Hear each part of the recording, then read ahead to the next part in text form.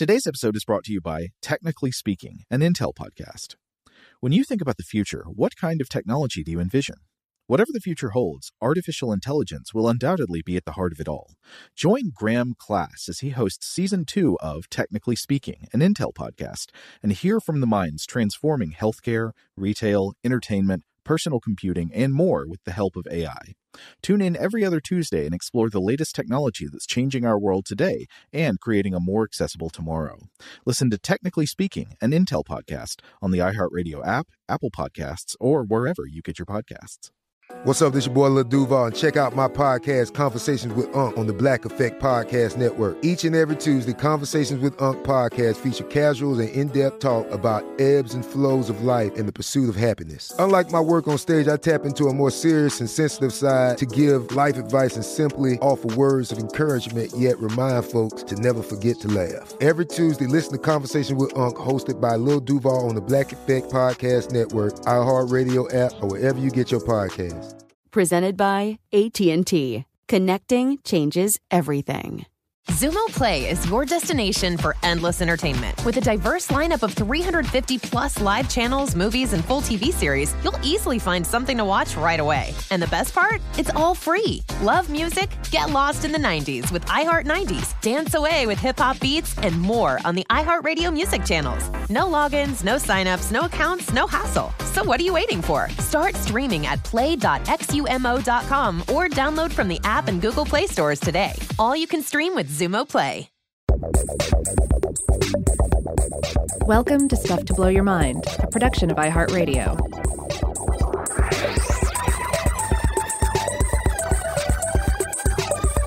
Hey, welcome to Stuff to Blow Your Mind. My name is Robert Lamb. And I'm Joe McCormick, and we're back with the fourth and final part of our series on the healing waters, the belief held by many throughout history that you could cure your illnesses and improve your health by bathing or immersing yourself in water. Often water with special properties, maybe water of a certain temperature, like hot baths or cold baths, or water from a special source, such as a particular warm mineral spring. Now, in previous episodes, as a brief refresher, we talked about the prehistoric emergence of bathing culture and the ancient religious associations between bathing and spiritual purity. In the realm of healing, we talked about ancient Greek and Roman theories of medicine, such as humoral theory, which sometimes had the consequence of recommending bathing as a cure for all sorts of health problems.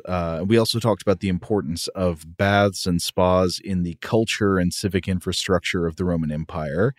We discussed some interesting and strange examples of spas with alleged healing powers that contain living organisms, such as bloodworms or fish that are themselves thought to in some way be a mechanism of healing.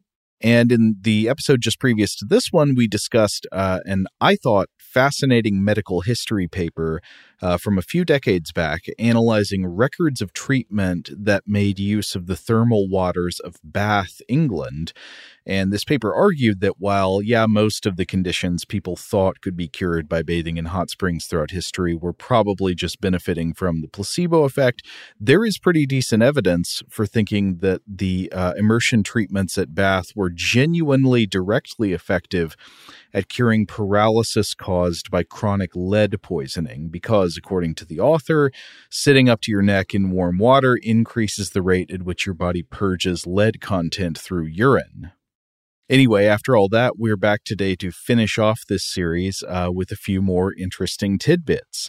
Now, one of the things I did want to briefly talk about is that a lot of the mineral springs with alleged healing powers that we've mentioned so far have been in places that were formerly part of the Roman Empire. And I think this should not be surprising given the importance of bathing in Roman culture in general, but especially in the Greek and Roman theories of medicine we discussed in the previous parts of the series. And in fact, you can still see like the lingering effects of this. There are alleged healing spas all throughout Europe that go way, way back, that can be traced back to Roman times.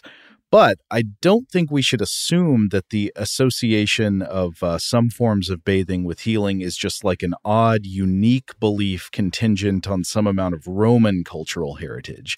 Because I think it seems that people in many places around the world at various times have come to think that they can be healed by bathing in general or through the specific waters of some particular mineral spring. And so you can find examples of this from around the world. There was one that I ended up doing kind of a deep dive on. I was reading about the Kitagata Hot Springs of Uganda. So the Kitagata Hot Springs they're a system of geothermal springs in southwest Uganda. I've seen the name Kitagata translated as both warm water and as warm place or good place. And there's a town of the same name located about 2 kilometers northwest of the springs. And these waters are said to collect in 2 side-by-side pools, and they are believed by many to have healing properties.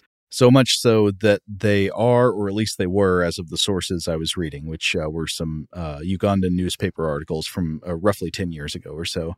At that time, they were being visited by hundreds of people every day, both locals and tourists, tourists from within Uganda and tourists internationally. And I was reading about the springs in a series of articles from a Ugandan English-language newspaper called New Vision, which is based out of Kampala. So one of the articles is called The Healing Hot Springs. It was published in February 2014 by Chris Mugasha. And in this article, the author actually describes a visit he had to the springs and describes some basic facts about them and sort of how they're used by the people. So, Rob, I attached some pictures of the Kitagata Springs. You can see that they are surrounded by some very interesting rock formations. I don't know exactly what sort of geology forms the rocks like this, but you can see that all around the pools there are these strange, beautiful, interesting kind of like crags poking up in all directions. Mm-hmm. Yeah. This sense of the rocks being burst out by swelling from beneath. Yeah. So according to Mugasha's article here, the springs are divided into a section that's used by men and then a section used by women and children. And then also there are some people who don't actually want to stay and bathe in person with everybody else. And he says they bring jerry cans and fill them up with hot spring water to carry back home. And the thermal pools also vary by temperature. There's one area that apparently has comfortably warm water, while the other has water that the author describes as hot enough to prepare porridge or cook an egg. Yeah, this is a feature of various hot springs that I was reading about. You know, just because it's a hot spring doesn't mean you can or should get into it. There are some very dangerous hot springs out there in the world, and you should definitely obey any signage or rules and regulations surrounding them. But then there are also plenty of complexes where if you know the right place to go in a spring complex, then you'll be all right, because that's where the water will be warm and not hot enough to cook eggs. Right. And it seemed from what I was reading that the area with water hot enough to cook an egg may still be used for some things, but I doubt people are like getting in that water and hanging out there for a long time because you don't want to be the egg. Mm-hmm. So this is this topic. This is not something I researched, but this might be something we might have to put a pin in to come back to in discussing like the history of cooking. Because we've talked about the importance of natural springs, both hot and cold, to ancient peoples. I wonder how this factors or doesn't factor into the history of boiling as a cooking method. I have no idea, but that is an interesting question. Yeah, maybe before we had fire, did anybody ever try to like boil their food in a hot spring? I don't know what evidence of that there would be left over if they did. Yeah, that would be the thing, right? Anyway, so the author here says that people visit the springs for multiple reasons. So some people, it seems to be just recreational. People come for pleasure and relaxation in the hot waters. Maybe they come after work to chill out, or they come to admire the area's natural beauty. But he says that the majority of people there are looking for healing of some kind. And an earlier article in the same newspaper I read in New Vision, this article was by Ali Waswa from August 2013, mentions people coming to the springs hoping for cures to a wide range of health issues, both minor and severe. So this includes everything from acne to cancer. And while many people claim to have experienced improvements after bathing in the water, Waswa's article cites some doubts about the efficacy of these cures from a researcher named Moses Kakaya, who was affiliated with an organization called Save for Health Uganda, That appears to be a Ugandan public health NGO. And the article says that this team investigated the springs and said they found the waters had no special healing properties. Mugasha's article mentions that to the extent the waters do have any healing properties, if they do, those could possibly be based in specific mineral contents of the water. We've discussed some possibilities of those kinds with other springs, but also that the claims of healing could simply be from the heat of the water, feeling good, alleviating pain and swollen joints and things like that, or just from easing stress, helping people relax and other, quote, psychotherapeutic effects. Mm.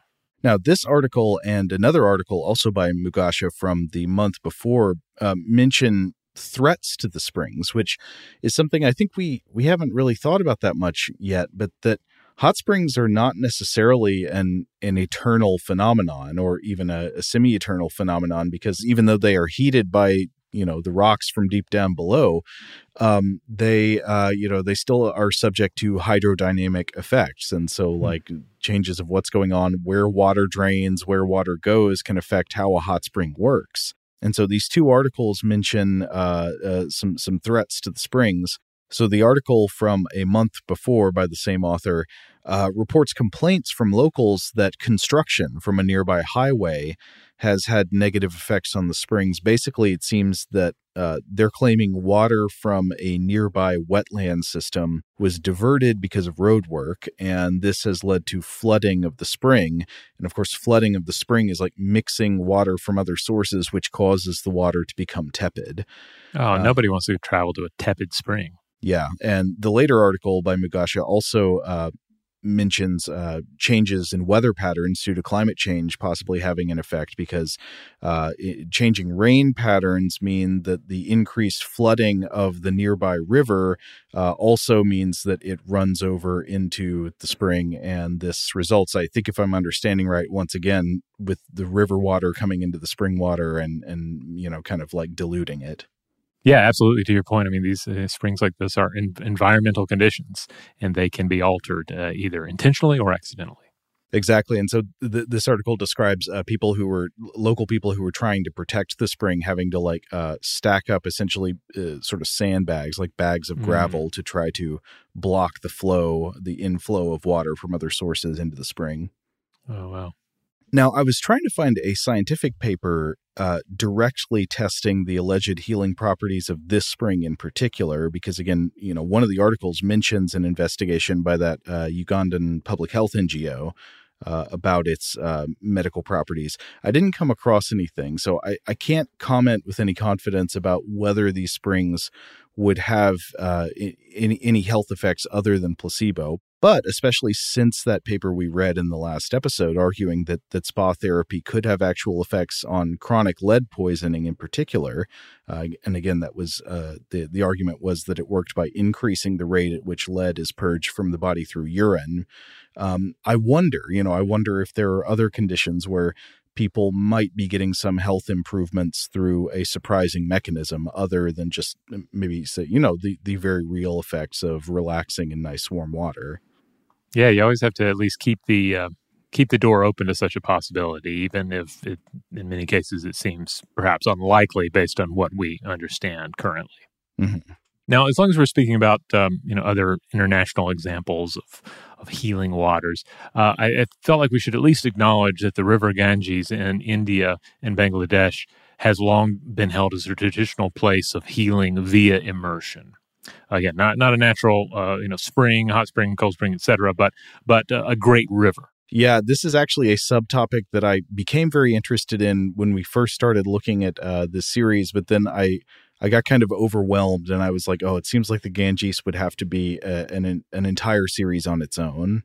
Yeah, absolutely. There's just so much to it. You've got glacier, snow, and permafrost melt. You've got discussions of supposedly beneficial bacteriophages, antibiotic-resistant bacteria that are not beneficial. Then you have to deal with topics such as pollution, as well as all of this on top of a rich tradition of religious significance. So, yeah, I think it's something we'd have to come back to and cover in more depth in the future. But at the same time, we didn't want to give the impression that we were just overlooking it. Right. Now, another example of spring and spa culture I wanted to bring up just briefly is, of course, Japan. Japan has a very rich tradition of spas and thermal springs. And I believe we previously alluded to the Japanese macaques who famously immerse themselves in hot springs and also do so communally. So that's a great example of non-human primates engaging in this very activity that humans have enjoyed for so long. Mm-hmm. So I've read that there's somewhere in the neighborhood of 25,000 hot spring sources or onsen throughout Japan. I got an email recently about a tour of hot springs in Japan, 18 days long. Looked amazing, but just, basically shows that, you can travel to Japan and largely just do hot springs, and it'll be enough to fill 18 days worth of travel. Now, one in particular that I thought was pretty interesting, and I have to stress, this is not actually an example of a spring system where you can do much or really any bathing, but it's called Chinoki Jigoku, and it's in Beppu, Japan. And here you'll find the 8 hells of Beppu. I think I've sometimes seen the count as 7, but I believe 8 is the right count. And these are translated, of course, from the Japanese. There's Sea Hell, White Pond Hell, Devil Mountain Hell, Mountain Hell, Alligator Hell, Cooking Pot Hell, which this is actually a case, Cooking Pot Hell. These are all thermal springs, and as the name implies, many of them are really hot. Cooking Pot Hell is where you can actually cook food, and there's a long-standing tradition of cooking food in this particular thermal spring. There's Tornado Hell, and then there is Blood Pond Hell, or Bloody Hell Pond. Is it red? It is very red. Yeah, you can look up pictures of this. It's too hot to get into. It's basically hot enough to cook food in itself. It has a deep red color that I believe is due to both like clay content and iron oxide. I would have assumed red bacteria. All of these hells, all of these ponds, these are tourist destinations. You can go and visit them. And I think they have, if I'm understanding correctly from the information I was looking at, they have smaller pools for like soaking your feet in as a visitor. So even though you can't stick your feet directly into many of these hells, and I think Alligator Hell actually has alligators in it. And you don't want to stick your feet in there either. But at any rate, they do have some smaller pools that I guess are fed or partially fed by the actual spring waters that you can get your feet wet in. I had no idea there were alligators in Japan. They might be imported. I'm not sure what their status is. Oh, interesting. There are definitely alligators here, no matter where they came from. I don't care where your alligators come from. I just want there to be alligators. There've got to be alligators in Alligator Hell. Yes, and I believe they come through on that front.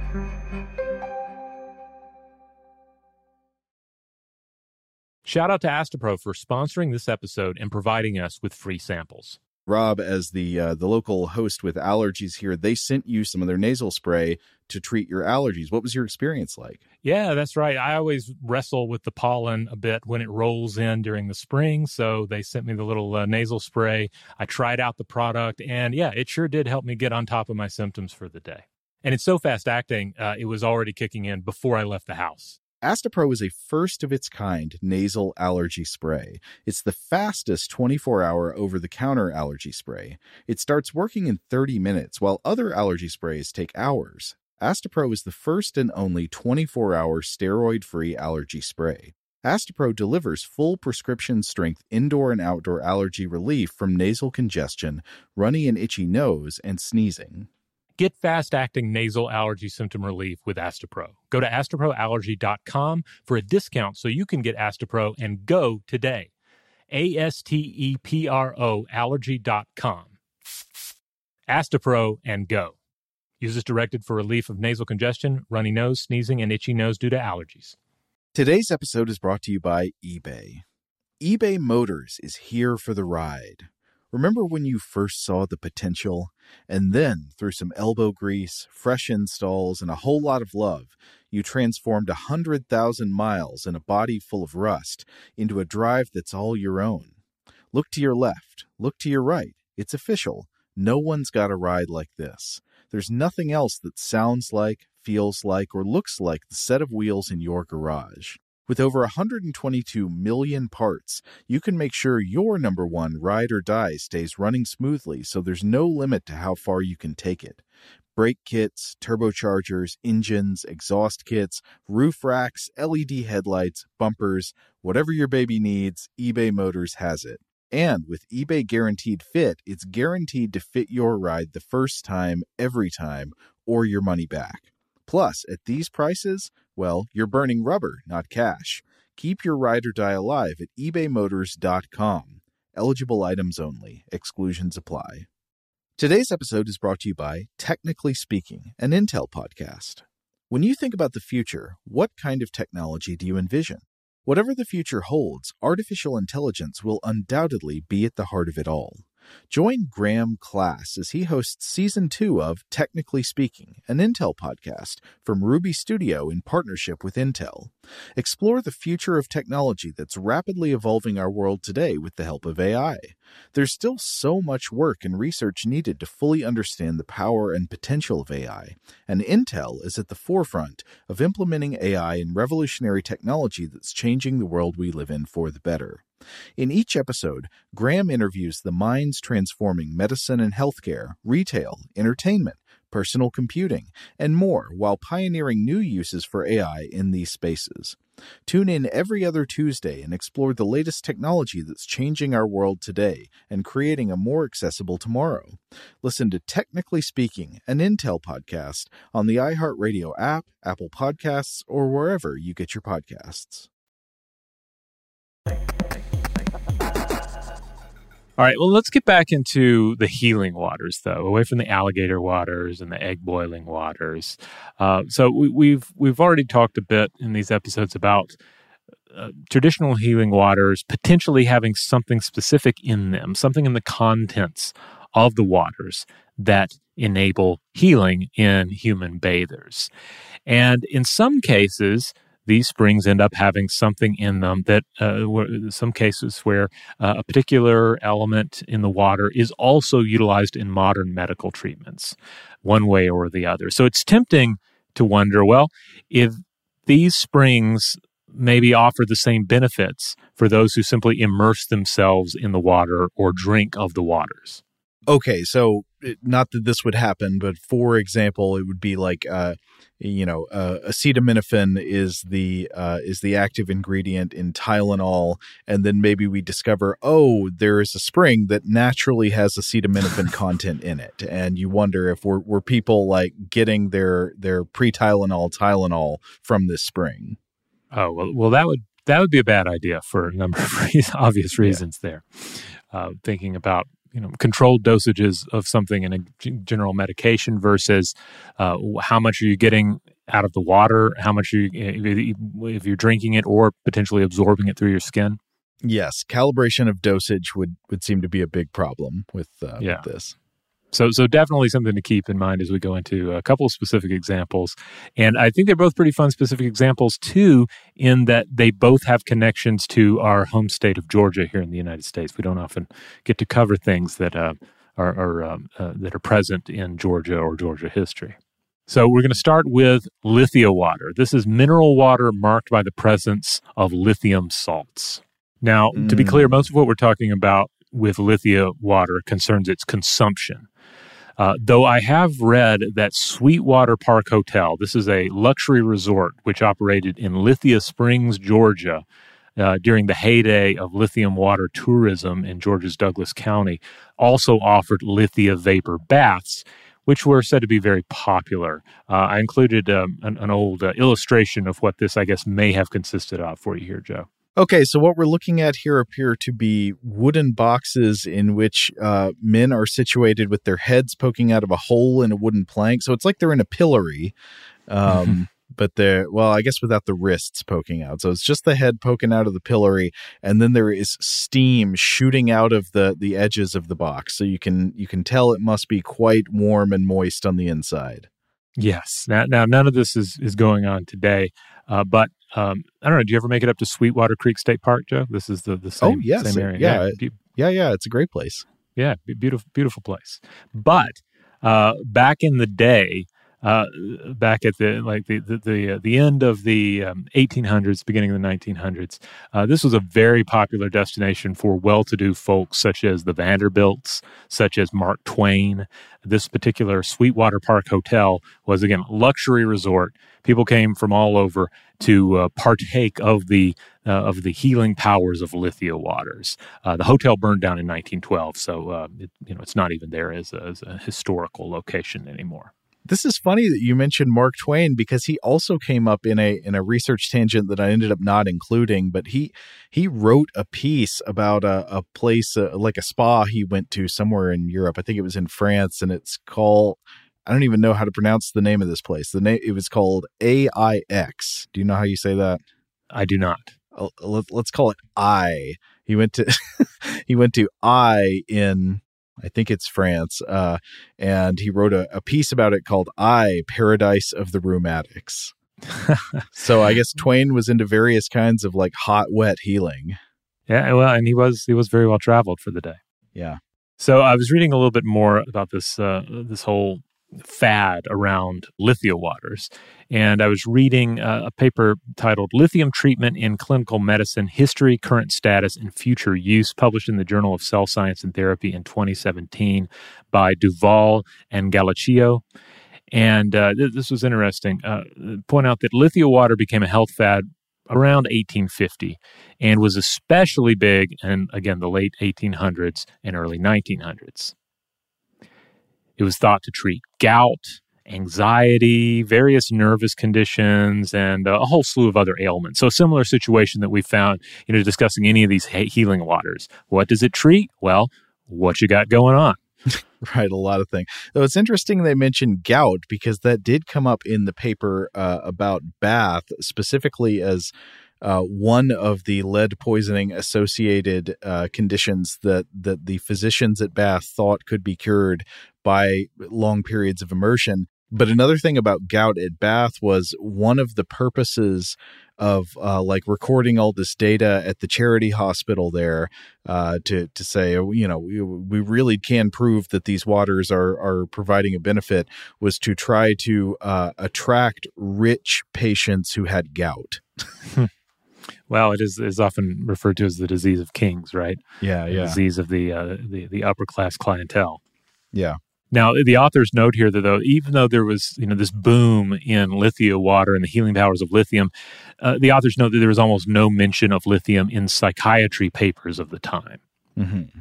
So bottling Lithia waters became big business, but it took a serious dive in the U.S. when the U.S. government got involved. So the U.S. Bureau of Chemistry, this was a precursor to the FDA, they examined the waters on the market, the Lithia waters, and there was Lithia waters coming from Lithia Springs in Georgia, but also from other places. And they tested these waters out, and they found that they contained little to no lithium, and it was concluded that whatever results people were experiencing were mainly due to just drinking water. Oh, that's interesting. And which kind of goes back to what we were talking about earlier in the last episode. Like, even if the treatment itself is doing nothing else, then perhaps you're drinking more water than usual. You're drinking less beer or what have you. Yeah. So when this happened, when the U.S. Bureau of Chemistry chimed in, well, lithium proponents, they pivoted more to the use of lithium tablets, which the authors here point out could be properly measured. You could be a little more certain about how much lithium you're giving people, but then there was kind of like a power creep with the lithium tablets. The concentrations increased, and the dangers of lithium toxicity became more apparent, all while the actual therapeutic properties of lithium consumption seemed just unverifiable. So therapeutic use of lithium eventually just went out of fashion.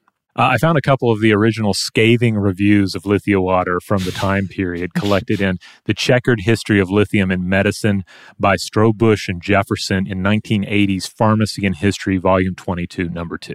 Mm-hmm. Let's hear these reviews. Oh, yeah, they're good. So the U.S. Bureau of Chemistry said at the time in a review by Charles Harrington, M.D., quote, "This water claims to be a cure for almost all ills to which flesh is heir, and to contain over 14 grains of lithium salts per gallon. It proves to be an exceedingly hard water, practically free from organic matter, absolutely free from lithia, but rich in undesirable lime salts." Priceless. Yeah, it really brings the hammer down. And then there's another case. The Supreme Court of the District of Columbia had this to say concerning waters from Buffalo Lithia Springs, Virginia at the time. Quote, "For a person to obtain a therapeutic dose of lithium by drinking Buffalo Lithia water, he would have to drink from 150,000 to 225,000 gallons of water per day." It was further testified, without contradiction, that Potomac River water contains 5 times as much lithium per gallon as the water in controversy. Oh, amazing. So, like, the one thing you can be sure about with lithium water is that it doesn't really have any lithium. Yeah. Again, these were the findings at the time. Uh-huh. Now, it's interesting that you mentioned lithium went out of fashion as a health treatment or a mood treatment, because while I'm certainly not on the cutting edge of psychopharmacology, I do believe that lithium has been used in the modern era as a psychiatric treatment, hasn't it? Yeah, and that's the thing that I guess can, for us, like retroactively, can be kind of confusing about all of this because lithium does become an important treatment, specifically for bipolar disorder. This wasn't discovered until 1949. That's when American psychiatrist John Cade discovered that it could be used as a mood stabilizer for bipolar disorder, as opposed to resorting to lobotomy or electroconvulsive therapy, which were kind of the standards of the day. So that was 1949. The treatment became more prominent and more covered by, I believe, 1952, and it was approved by the FDA in the 1970s. And I've read that it remains an effective treatment, though the authors of this particular paper about the history of lithium as a treatment, they point out that it still remains, in some circles, somewhat controversial due to toxicity and side effects. So, it's I guess it's a similar case with a lot of medications. It's like there's it has a definite usage, but you also have to be aware of the potential side effects to it, and some discussion still remains. Yeah. So, to come back to wondering if Lithia Water Springs could have offered relief to individuals suffering from specific neurological maladies, I don't know. Again, no expert on any of this, but it seems iffy based on what we've looked at, mainly because of concentration issues with the water itself and the risk of toxicity and side effects if higher quantities were obtained from the water, which it doesn't seem like is necessarily the case with any of these naturally occurring Lithia spring waters. I mean, it seems like from what you've been talking about that carefully managing dosage of lithium is one of the crucial factors in modern prescriptions. And so, like, if you're just gulping down water that has some questionable amount of lithium content, that seems like you're either maybe not getting enough for it to make much of a difference, or you risk getting too much, and that is highly toxic. Yeah, and I don't think the concentrations just out there in the naturally occurring spring waters would be high enough to even really register for you.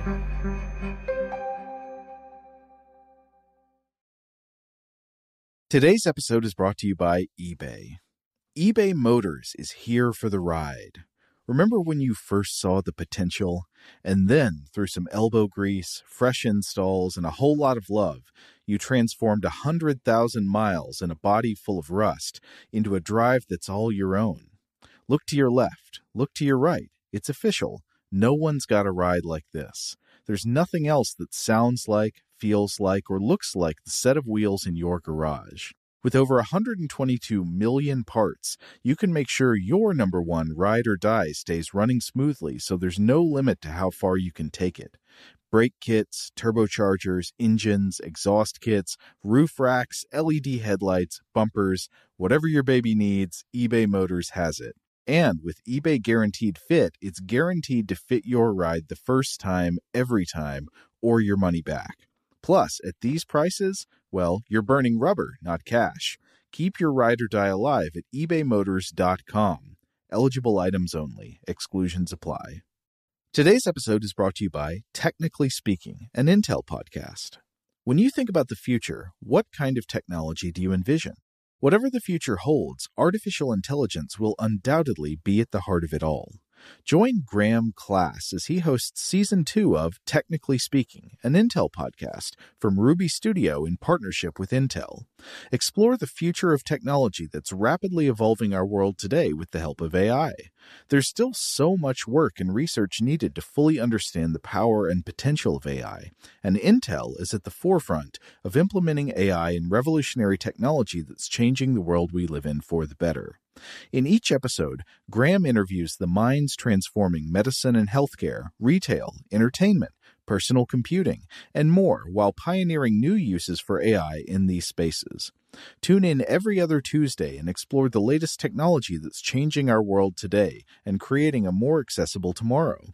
Listen to Technically Speaking, an Intel podcast on the iHeartRadio app, Apple Podcasts, or wherever you get your podcasts. Xumo Play is your destination for endless entertainment. With a diverse lineup of 350 plus live channels, movies, and full TV series, you'll easily find something to watch right away. And the best part? It's all free. Love music? Get lost in the 90s with iHeart 90s, dance away with hip-hop beats, and more on the iHeartRadio music channels. No logins, no signups, no accounts, no hassle. So what are you waiting for? Start streaming at play.xumo.com or download from the app and Google Play stores today. All you can stream with Xumo Play.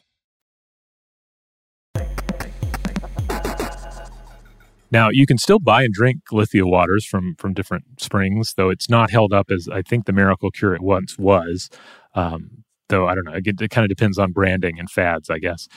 From what I can tell, it contains lithium by the micrograms, though, rather than the milligrams, which would be involved in therapeutic doses. So I think you'd find yourself, even with definite Lithia water that you might purchase, you'd still have to drink those gallons of it, those hundreds of thousands of gallons of it per day to get the levels that would reach anything like a therapeutic dosage.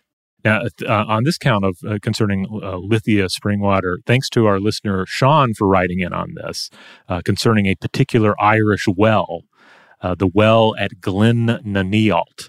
I've read that this area is also called Valley of the Mad and may date back to the 12th century. I don't know what the lithium levels are at this well. I couldn't find any data on that. But I don't know. Based on what we've looked at, I think it's a safe bet that it did not contain or does not contain therapeutic amounts of lithium, and that the connection here is just a coincidence. But also worth noting that lithium springs in North America likewise tend to predate any modern medical or scientific understanding and were utilized by indigenous peoples long before the arrival of Westerners. Well, that was a very interesting digression. What else have you got for me? Oh, well, we should also talk about potentially radioactive spring waters. Nothing better for your gout than radioactive spring waters. Yeah, specifically radium springs. So to rephrase, we've talked about radium on the show before, but radium is a highly radioactive alkaline earth metal discovered in 1898 by Pierre and Marie Curie. They discovered it by noting the radioactivity in pitchblende, a radioactive uranium-rich mineral, relative to the uranium it actually contains. They refined several tons of this stuff, of residues, down to 0.1 grams of pure radium by 1902, and they isolated radium in 1910. Now, radium is important historically, tying into the work of the Curies here, but its commercial uses have long been very limited. So formerly, it was used in the creation of radioluminescent devices, and it was also formerly used in the medical treatment of cancer, but has largely been replaced by stronger and less costly artificial radioisotopes. One particular example of the radioluminescent topic here, there was a luminous paint known as Undark, created by the United States Radium Corporation, noted for its connection to the so-called radium girls, factory workers who contracted radiation poisoning from painting with the stuff. Yes, and that is a ghastly story if you want to go read more about it. The luminescent radium paints were used to maybe illuminate the watch hands on the dials on little clocks and watches and stuff, and for other glow in the dark purposes. And it was glowing because the phosphorescent elements in the paint were being bombarded by radiation from the radium content. So yeah, obviously that was not good for humans. Yeah, but at the time, this was we have to put things in context. In the early 20th century, there was a great deal of radium fever going on, and there was also not much in the way of regulation of the stuff. Yeah. So there were more than a few medical quacks out there, jumping in to make some money off of the radium craze. So you saw products like Radithor salts, for supposed medicinal use, or the radium or Revigator. This was a radium-lined water vessel for your drinking water. Ugh. But then on the same count, you also saw various products that either couldn't or just didn't actually put radium into the product, but really wanted a slice of the pie, so they included radium in the brand name, such as Radium Brand Creamery Butter. This is an actual 1930s product. I included the label here for you, Joe, with this beautiful image of these cattle drinking from some sort of a pond or perhaps naturally occurring spring. The sun is rising or setting in the background, and it says Radium Brand Creamery Butter. Now, can I hope that this butter had just as much radium content as the bottled Lithia water actually had lithium content, meaning none? Right. Yeah, this apparently had no actual radium in it, but it was just getting in on the excitement. Like radium equals health. And therefore, there was nobody to say you couldn't or shouldn't do this. And there are numerous examples of this sort of marketing, including the non-radioactive radium Nutex condoms of the day. Oh, but again, not actually made with radium. Right. And there are other examples of actually radioactive quack products from the 20th century, including the German Doramud radioactive toothpaste that was made using thorium. This was an actual product, and you can see some alarming-looking, poster promotional art for this product as well. Now, all of these quackery uses of radium are bad ideas because it has no beneficial role in the human body. It's radioactive. It's toxic. You don't need to be consuming radium salts. Right. There's not like a hidden upside. Right. But again, given the enthusiasm for radium during the first half of the 20th century, it should also come as no surprise that people were also game to bathe in the stuff. So the big one here is not in Georgia. It is in what is now the Czech Republic. Radium Palace, which opened in 1912. It replaced a smaller spa on the property and cashed in hard on radium enthusiasm. Atlas Obscura refers to the palace as the birthplace of radiobalneology. It ignited a fad in spas around the world. Anywhere where there were already naturally occurring springs, if you found that there was any kind of radium content to the waters, well, lo and behold, you have a new way to market your spa, a new way to market your spring water. Radium Palace and its waters fell out of fashion after the Second World War, but the hotel was apparently refurbished in the 1990s, and it's a rather stunning-looking building, and it still offers radium-based treatments, though they're apparently limited by contemporary maximum permitted levels of radiation doses. But on the same level, this looks like a very attractive resort, so you kind of have to take, it's kind of like going back to our discussion of Bath, like, is it, the communal factors, the placebo factors of everything, of the whole scenario. So I don't know. But coming back to our home state of Georgia, Georgia also got in on the action with Radium Springs. This is still called Radium Springs, Georgia. The spa here was already a retreat destination in the early 20th century, offering gambling and naturally occurring hot spring waters. So you had a lot of folks that would come down from the colder northern states during the winter, and they'd enjoy the pleasant temperatures of just southern Georgia during the winter, but also these hot springs. It was known as Blue Springs at the time, but then in 1925, they discovered radium in the water, and they rebranded, thus Radium Springs. Wow. And you can still visit it. I actually looked it up, and I was thinking, well, maybe I could go down there, but then I realized it was like a 4-hour drive one way, and so maybe it wouldn't fit into the work week all that well. But you can still visit the grounds here, and it looks rather beautiful. So the supposed health benefits of radium spring soaking, of radium spring spa water, I think in general is pretty dubious. Though I suppose it's conceivably safe if one is still below the maximal permissible level of exposure. But yeah, otherwise I don't suppose you'd really get much out of the experience, again, other than just sort of the setting of the whole thing. Uh-huh. It's worth noting that, of course, there are multiple springs at Ramsar in Iran containing radium and thorium. And this area is known as the most naturally radioactive place on Earth. The springs here are also used as spas. And I think we, again, have to put them in the larger historic context. People have been coming here for a very long time and continue to come to Ramsar in order to enjoy these spring waters. So, these are places that were special and important, again, before modern science came along to determine exactly what was going on in the contents of the water. I'd be very interested to hear from anyone out there who's had experiences in a radium spring, what you thought of it, what the sort of sell on it was, what the grounds were like. I think it's fascinating. I have not had the experience myself. Yes, same here. But it's interesting how this has just kind of like opened up a door into this world of all the strange little quirky local thermal springs all over the world. So it makes me think we're maybe going to get some really good listener mail about this series. I want to hear about your strange local thermal springs and spas and what's the backstory, what goes on there. Yeah, because a lot of them have some very rich traditions behind them. Perhaps some quirky history in places, and some alleged healing properties. So we've already heard from at least a few listeners. So certainly keep it coming. We'd love to dive into these over the next several listener mail episodes. All right. Well, on that note, we're going to go ahead and close it out for today. But we'd love to hear from everyone out there. So definitely write in. Just a reminder that Stuff to Blow Your Mind publishes its core episodes on Tuesdays and Thursdays. We have a short form artifact or monster fact episode on Wednesdays. On Mondays, we do the listener mail, and on Fridays, we set aside most serious concerns to just talk about a weird film on Weird House Cinema. Huge thanks to our audio producer, JJ Posway. If you would like to get in touch with us with feedback on this episode or any other, to suggest a topic for the future, or just to say hello, you can email us at contact@stufftoblowyourmind.com.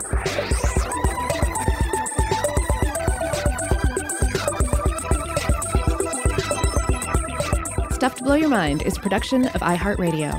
For more podcasts from iHeartRadio, visit the iHeartRadio app, Apple Podcasts, or wherever you listen to your favorite shows.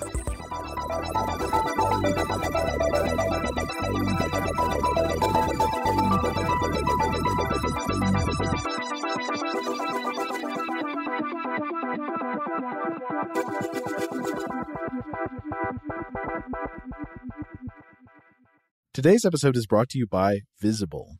The future of wireless is here, and it's transparent. Switch to Visible, the wireless company that makes wireless visible.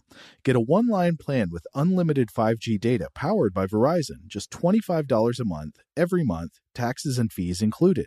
No hidden fees, no surprises, no, really. What are you waiting for? Get with the times and switch to Visible at Visible.com. Monthly rate on the Visible plan. For data management practices and additional terms, visit Visible.com.